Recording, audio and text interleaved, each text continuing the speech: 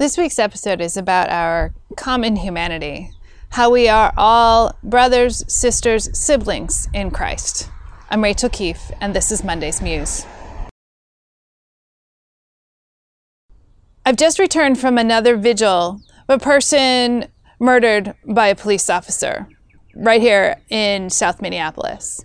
And this was a vigil like none of the others I've been to before. Partly because I was still thinking about the church service this morning that I began with a children's sermon talking about how we are to treat one another as brothers, sisters, siblings, family. And the kids were really amazed by that concept. So with these thoughts and others, I went to this vigil where a white woman who called the police for assistance because she heard an assault or something violent taking place near her house, ended up being shot by those police officers that she called. And the police are strangely silent about the details. I just want to remind you that I am shooting this on Sunday night, and you may have heard more information by the time you're viewing this on Monday or later in the week. But at this time, there's no information.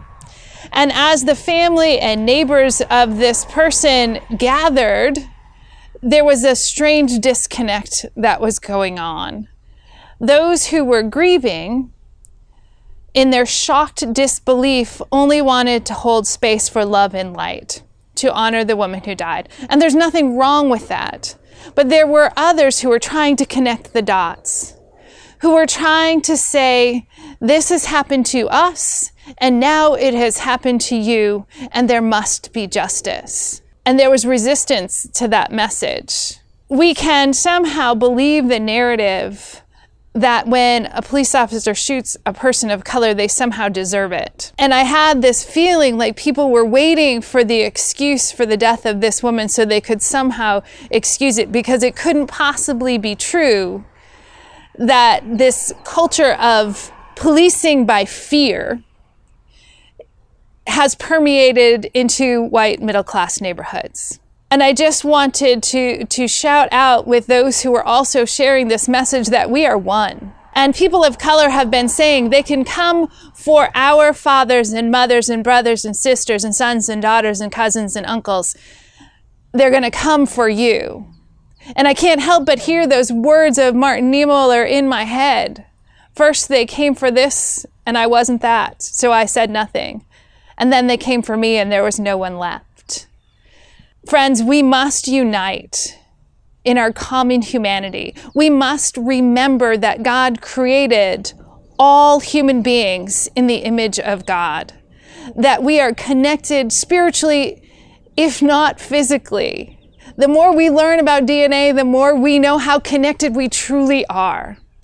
These issues of race are created by human beings, fostered in ignorance for people with power to keep us divided so that they can remain in power. If we want a world that is full of peace and justice for all humanity, we must unite.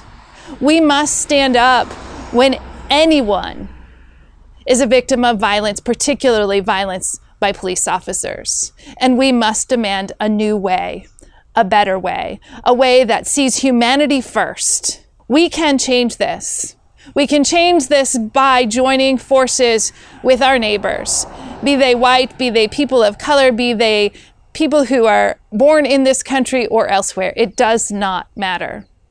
Look for the humanity first. Because when you see the humanity, you will also see the divine. And it becomes much harder to excuse injustice and murder. Let us work together to insist that our system of policing changes, that this culture of fear that ends up with innocent people dead ends. And it will only end when we break the silence. Because if you remain silent and you buy into the narrative that is told to us by the systems of power, then you remain complicit. So let's work together, break the silence, and recognize our common humanity. Thanks for joining us, and we'll see you next week.